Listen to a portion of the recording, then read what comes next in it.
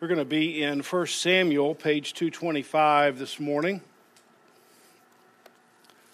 1 Samuel, and you'll want to open your Bibles to chapter 8. I mentioned last week that I was planning to attempt something very ambitious in order to prepare for the next sermon series, which is a couple of weeks away in 2 Samuel. I wanted to review what we had done previously in 1 Samuel and try to, in 2 weeks, fit in this sweeping history that kind of carries us from Judges to David becoming the king. And I told you that if you thought it was too ambitious, you'd feel free to email me, maybe 6 months or a year from now. But I decided to email myself this week and say, Pastor Paul, that's too ambitious. And so I had a little conversation back and forth with myself. And last week we were looking at Hannah and Samuel, and this week we were supposed to look at Saul and Jonathan, Saul's son, and David. And as I was looking at it, it was just too big of a mountain to climb. So I've made that mountain 3 little mountains. And so we're going to look at Saul this week, Israel's first king, Jonathan, Saul's son next week, who's my favorite character in the book, and then David, and that will help us get ready as we move into 2 Samuel and David becoming the king.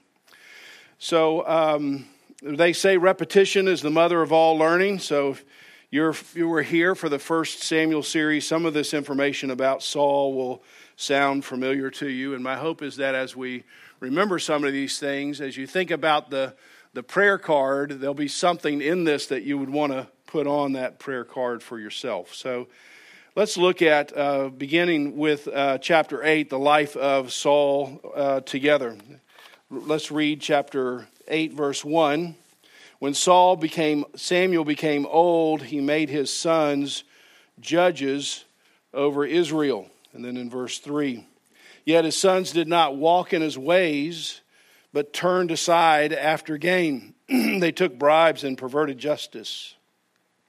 Then all the elders of Israel gathered together and came to Samuel at Ramah and said to Samuel, behold, you are old and your sons do not walk in your ways. Now appoint for us a king to judge us like all the other nations. So Samuel is the last judge. There's a series of judges that come before him, and he's the very last one. And when we find out that Samuel is getting old, he's trying to turn his leadership over to his sons, but his sons are wicked. They're not walking in God's ways. And the elders, the senior leadership team in Israel, can see this, and they come and ask Samuel to give them a king instead. And I think what's important to note here is that their request for a king isn't unexpected. Their request for a king isn't a request that's actually out of line. In the book of Deuteronomy, Moses wrote this book with this anticipation that the people were going to be in the promised land. And he actually sets out guidelines for a king. So when you come into the promised land and you have a king, there are certain guidelines the king has to abide by. And they're listed in the book of Deuteronomy. So the problem wasn't with their request, but their motive. And I have no doubt that many of you here from a parent or a spouse had heard this said to you. It's not what you said, but how you said it. It's not what you said, and no elbows right now towards the person next to you. It's not what you said. It's not that the thing that you said is bad, but I can tell the way you said it. Something's in your heart that's misaligned. You want it for a reason that it's not designed. And so we see the exposing of the heart here in verse 5. The elder's motive is we want to look like all the nations around us. Man, what a danger. That's a line you want to underline if you're a follower of Christ. Anytime you feel like, hey, my main goal is to fit in. My main goal is not to stick out. My main goal is to look like, to have like, to act like the things of the world. I want to make sure I'm keeping in step with the world. Whenever that becomes a motive for you, for me, that's a dangerous Dangerous motive.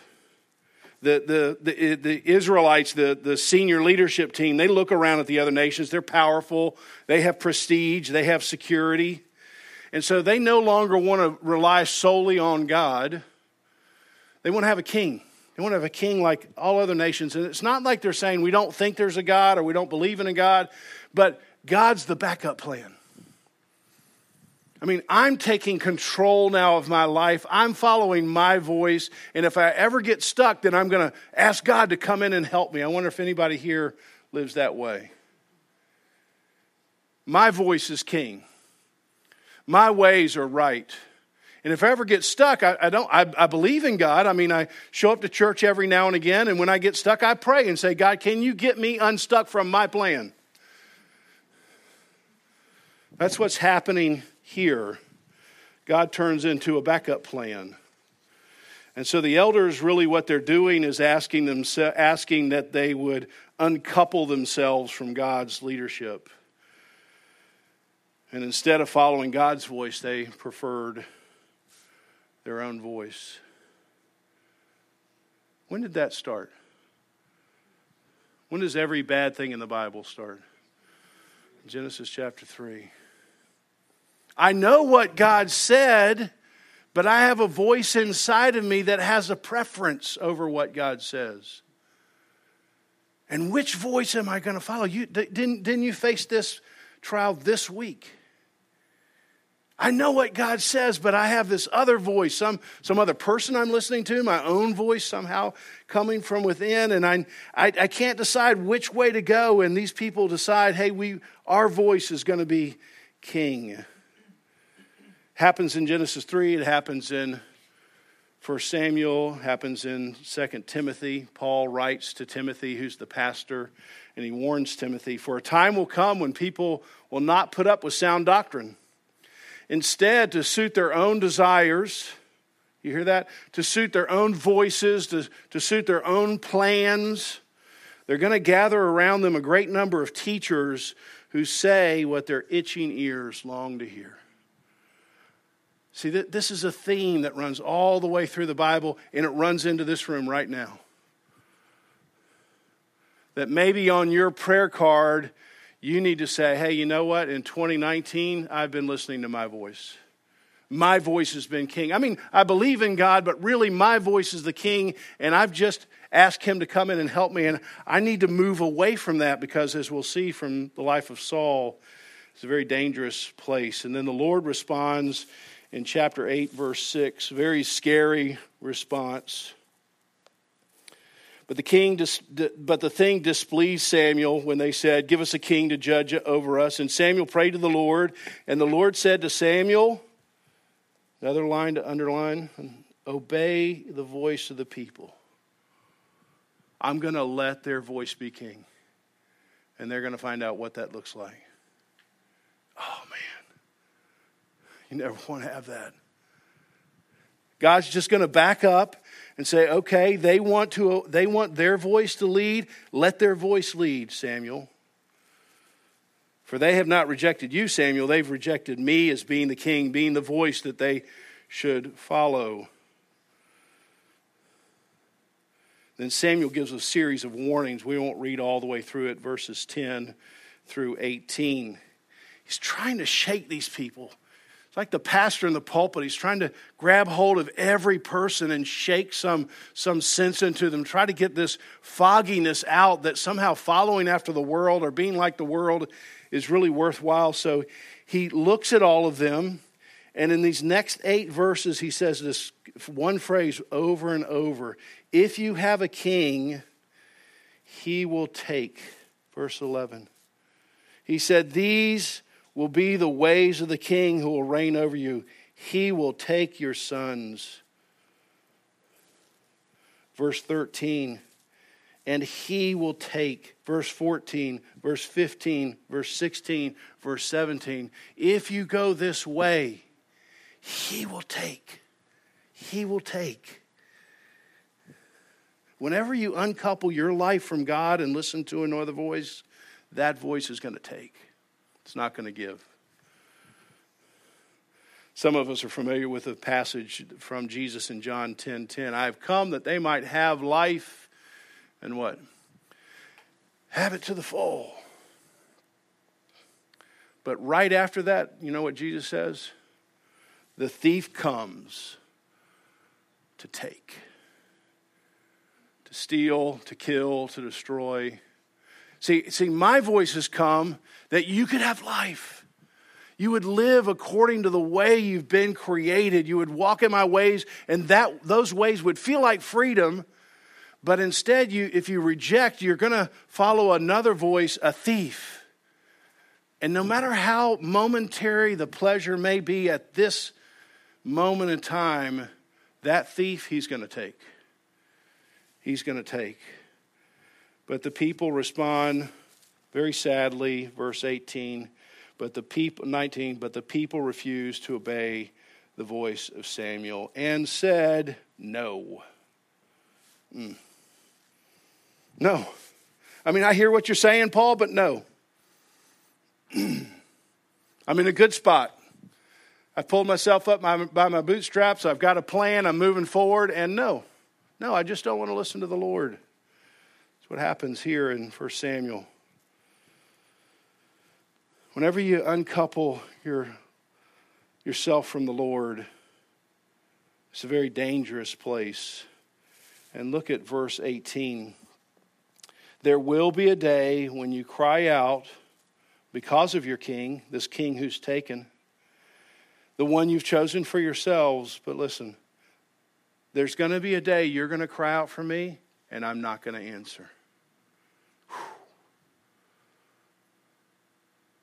I mean, right now, Samuel is saying he's listening, he can answer.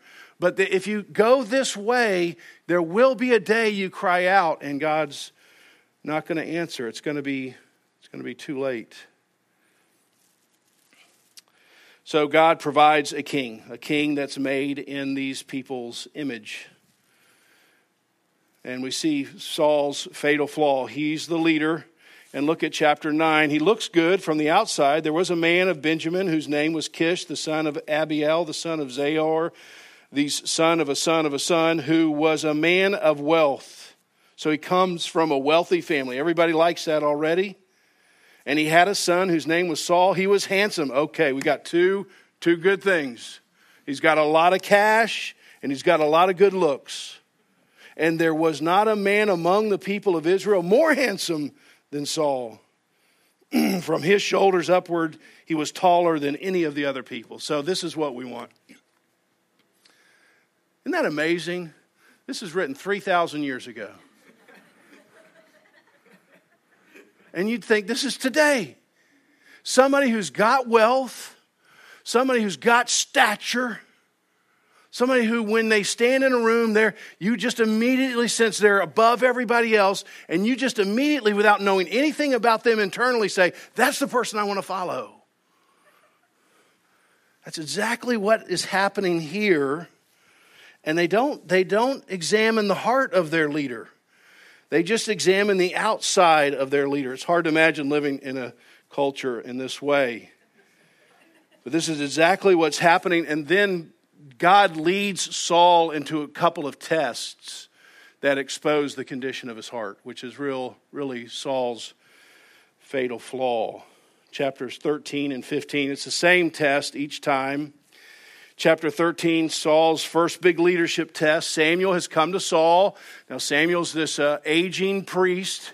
He comes to Saul to give instructions, to give a word from the Lord for Saul and his leadership. And he says, look, Saul, one of the main things you're going to have to do is fight the Philistines. These are the constant enemies against Israel.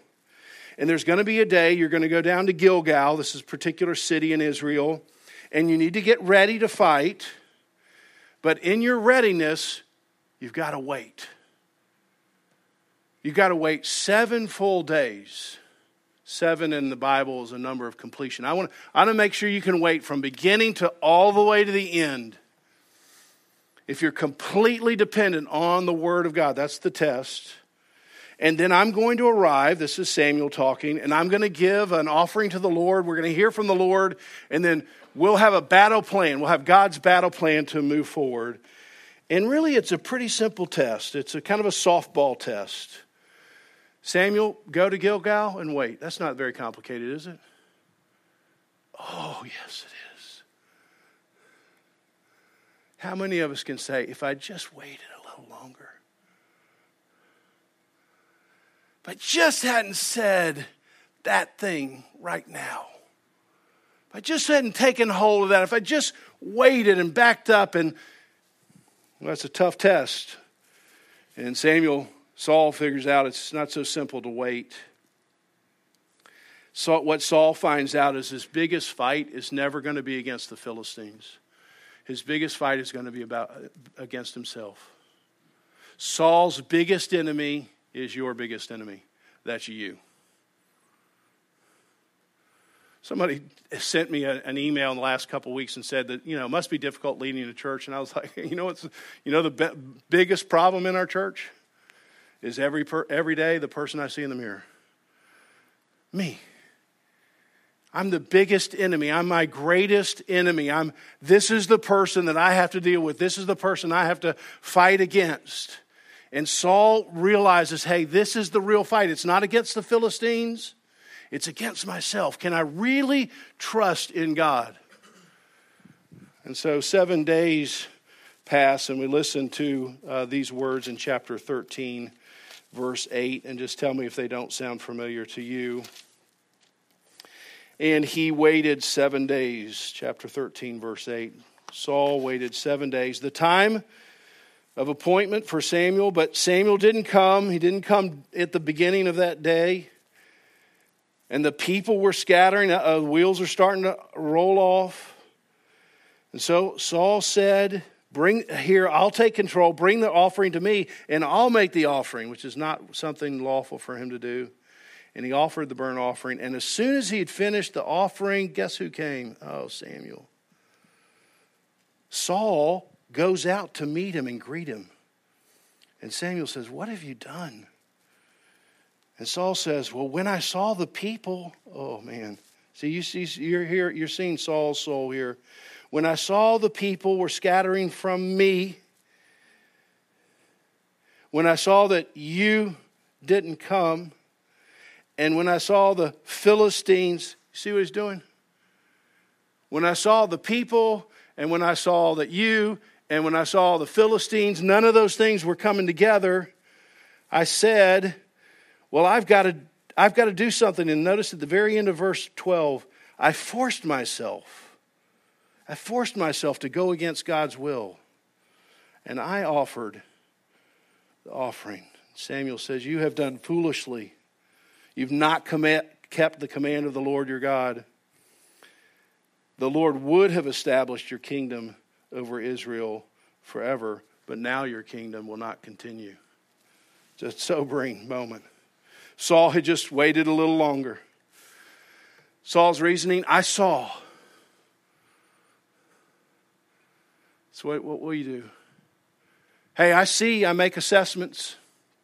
And according to my assessments, this is the way I should go. Instead of trusting in what the Lord has said, I see, and then I blame shift. This is, whenever you're blame shifting, that's a big warning light. Everyone hears a problem except for Saul. You notice that? The people are scattering. You didn't come. The Philistines are gathering. See, all these things were happening. But little old me, I didn't have anything to do with it. He's deceived. Verse 12, I forced myself. Okay, it was difficult to go against God's word, Samuel. I mean, I've listened to God's word. I've tried to follow after God's word, but at this point, I had to force myself. And you know what? Once you force yourself against God's word, the next time, you're not going to have to force yourself. And we're going to see that happen here with Saul. So the biggest enemy you and I have is ourselves. And I wonder if anyone here is in a similar situation. You know what you should do, but you see things. You have desires, you have your own voices, and you want to follow after that. And anybody here in danger of going against God's word? Well, there's a second similar test in chapter 15. And Samuel gives Saul some specific instructions. You're going to go against the Amalekites, and the Amalekites are very wicked people. And the idea is you're going to go to battle, you're going to kill everything. I don't want anything left over from the Amalekites, the Lord says. Very clear. Saul, go to war, don't bring anything back. Chapter 15, verse 7. And Saul defeated the Amalekites from Havilah to Shur, these two locations, which is east of Egypt. And he took Agag the king.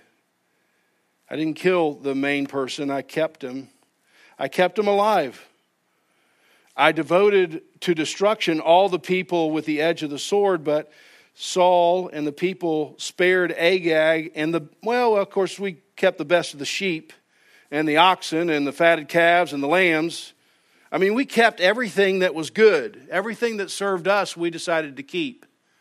And so we only kept God's commands halfway, which is the same way as saying, I didn't keep God's commands. So a similar test, he fails the test. And really in a stunning verse, verse 12. Samuel rose early to meet Saul in the morning. He knows what's happened. And on his way to meet Saul, it was told Samuel, listen, verse 12, chapter 15. Saul came to Carmel on the way to this meeting. He goes to another city, and behold, underline this, he set up a monument for himself. I'm the king now. Look what I did. Everybody notice me. I'm going just after the world. I want to make sure I've got a monument to myself now. Everybody knows who I am. And then Samuel offers these great warnings. And we'll close as we look at these real big warnings to Saul from Samuel and really big warnings to us. Chapter 15, beginning with verse 13. And Samuel came to Saul, and Saul said to him, Blessed be you to the Lord. I have performed the commandment of the Lord. And Samuel said, Well, what then is this bleating of the sheep I hear in my ears and the lowing of the oxen that I hear? And Saul said, Well, they have brought them from the Amalekites. For the people spared the best of the sheep and the oxen to sacrifice to the Lord, and the rest we've devoted to destruction. And then Samuel said to Saul, Stop it, Saul. I will tell you what the Lord said to me this night. And Samuel said, Though you were little in your own eyes, and are not the head of the tribe of Israel, the Lord had anointed you, Saul, to be king over Israel. And the Lord sent you on a mission and said, Go, devote to destruction the sinners, the Amalekites, and fight against them until they are consumed. And why then did you not obey the voice of the Lord? Why did you pounce on the spoil and do what was evil in the sight of the Lord? And Saul said to Samuel, I have obeyed the voice of the Lord. I have gone on the mission on which the Lord sent me. I have brought Agag and the king and the Amalekites, and I've devoted to the Amalekites to destruction. But the people took the spoil and the best of the things. And then Samuel said to Saul, Has the Lord as great delight in burnt offerings as sacrifices, as in obeying the voice of the Lord? Behold, to obey is better than sacrifice. So a few pretty big warnings for us here in this passage. One, notice Saul's self-deception. You know, the capacity for your own self-deception is infinite. I mean, twice. Why have you done this? I've obeyed. I've done everything I was asked to do. So why do I hear the sheep? Well, I obeyed. There's a leadership book called The Failure of Nerve. And in it, the writer says this: the problem in leadership is not a failure of competency. It's not that I don't know enough. It's a failure of identity. I don't know who I am. Meaning, people who are not stable in their identity, they've got to reach outside somehow and build an identity. And the writer says most people use performance and achievement. Most people, in other words, build monuments to themselves. Because they've lost their identity, they've uncoupled themselves from God, and now I've got to build an identity. And I reach out for performance. I build a monument to myself. And Samuel or Saul doesn't even seem to be able to see it. So my question for me, for you, is this you? It's hard to answer because you might say, well, no, it's not me. It may very well be you. You could be a teenager. Every day you use social media to build a monument to yourself. You could be a 20-something-year-old male or female, and you're sucked into some kind of dysfunctional relationship, and you can't break free because you're afraid you're going to be alone. That person, that relationship supplies your identity, and if you get disconnected from that, you no longer know who you are, so you stay in this dysfunctional situation. You could be a 55-year-old businessman or woman or pastor, building a business, building a portfolio. You can build a church as a pastor, as a monument to yourself. So is that you? Is that me? Saul was competent, but when he got disengaged from God, he had to build some way to make sure he had value. And maybe you're doing the same.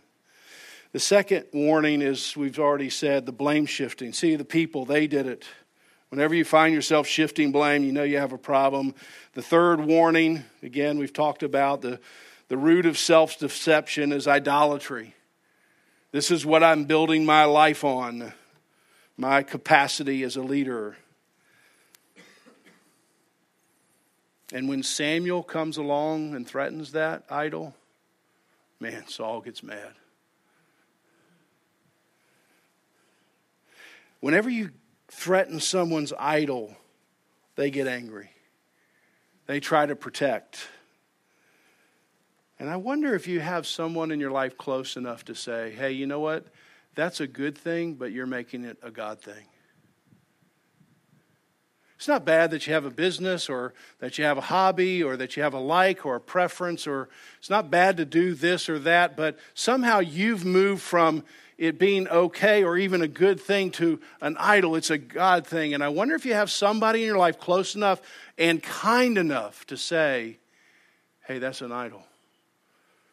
And that's going to end up taking from your life, controlling your life, and not giving you life. And are you listening to that person? Fourth and final warning. It's because you've rejected the word of the Lord. Verse 23, God has rejected you from being the king.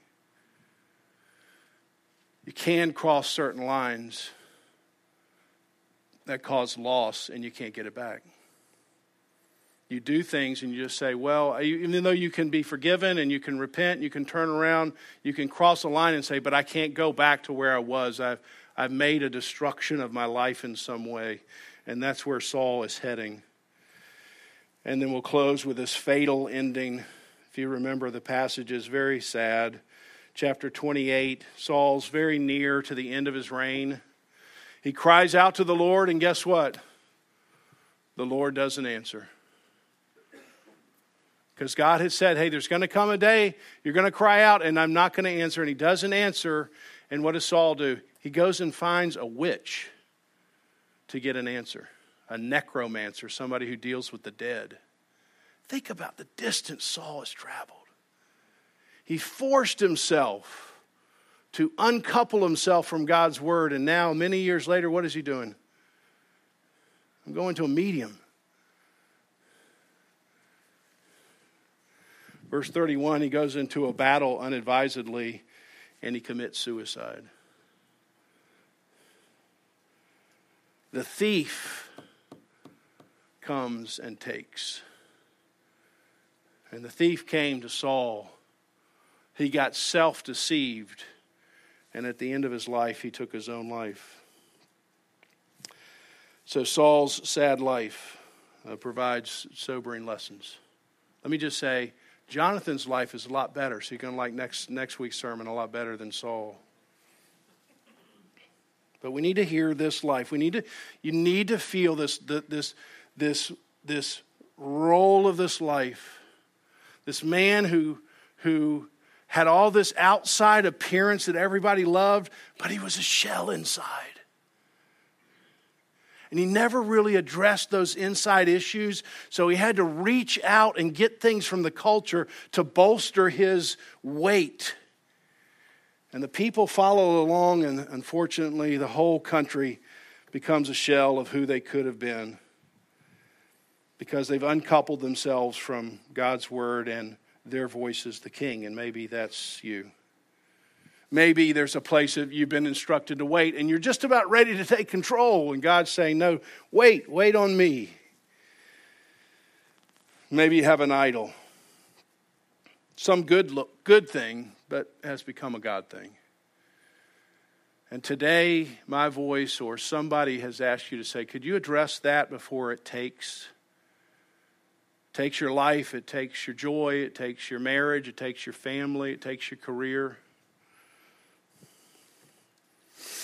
Matthew 17:5. Jesus is standing at the top of the mountain, and the voice comes down. This is my son. Listen to him. Let's pray. Lord, we're listening. We're listening. It's hard medicine tastes bad going down. But if we can lean into Saul's story, there's something here for every soul to shudder at. Some danger they may be involved in. Some moment that these particular people have showed up on this particular Sunday for this word to you. And I pray that they wouldn't walk out and be like the people and say, you know what? No, I'm not going to do that. Or be like Saul and say, well, I hear it, but I force myself to keep following in my direction. Please let no heart be that hard this morning. Would you, by your goodness and your kindness and mercy, operate on our souls for our good? Because you have come that we might have life and have it to the full. I pray this in Jesus' name. Amen. Let's stand and sing our closing song.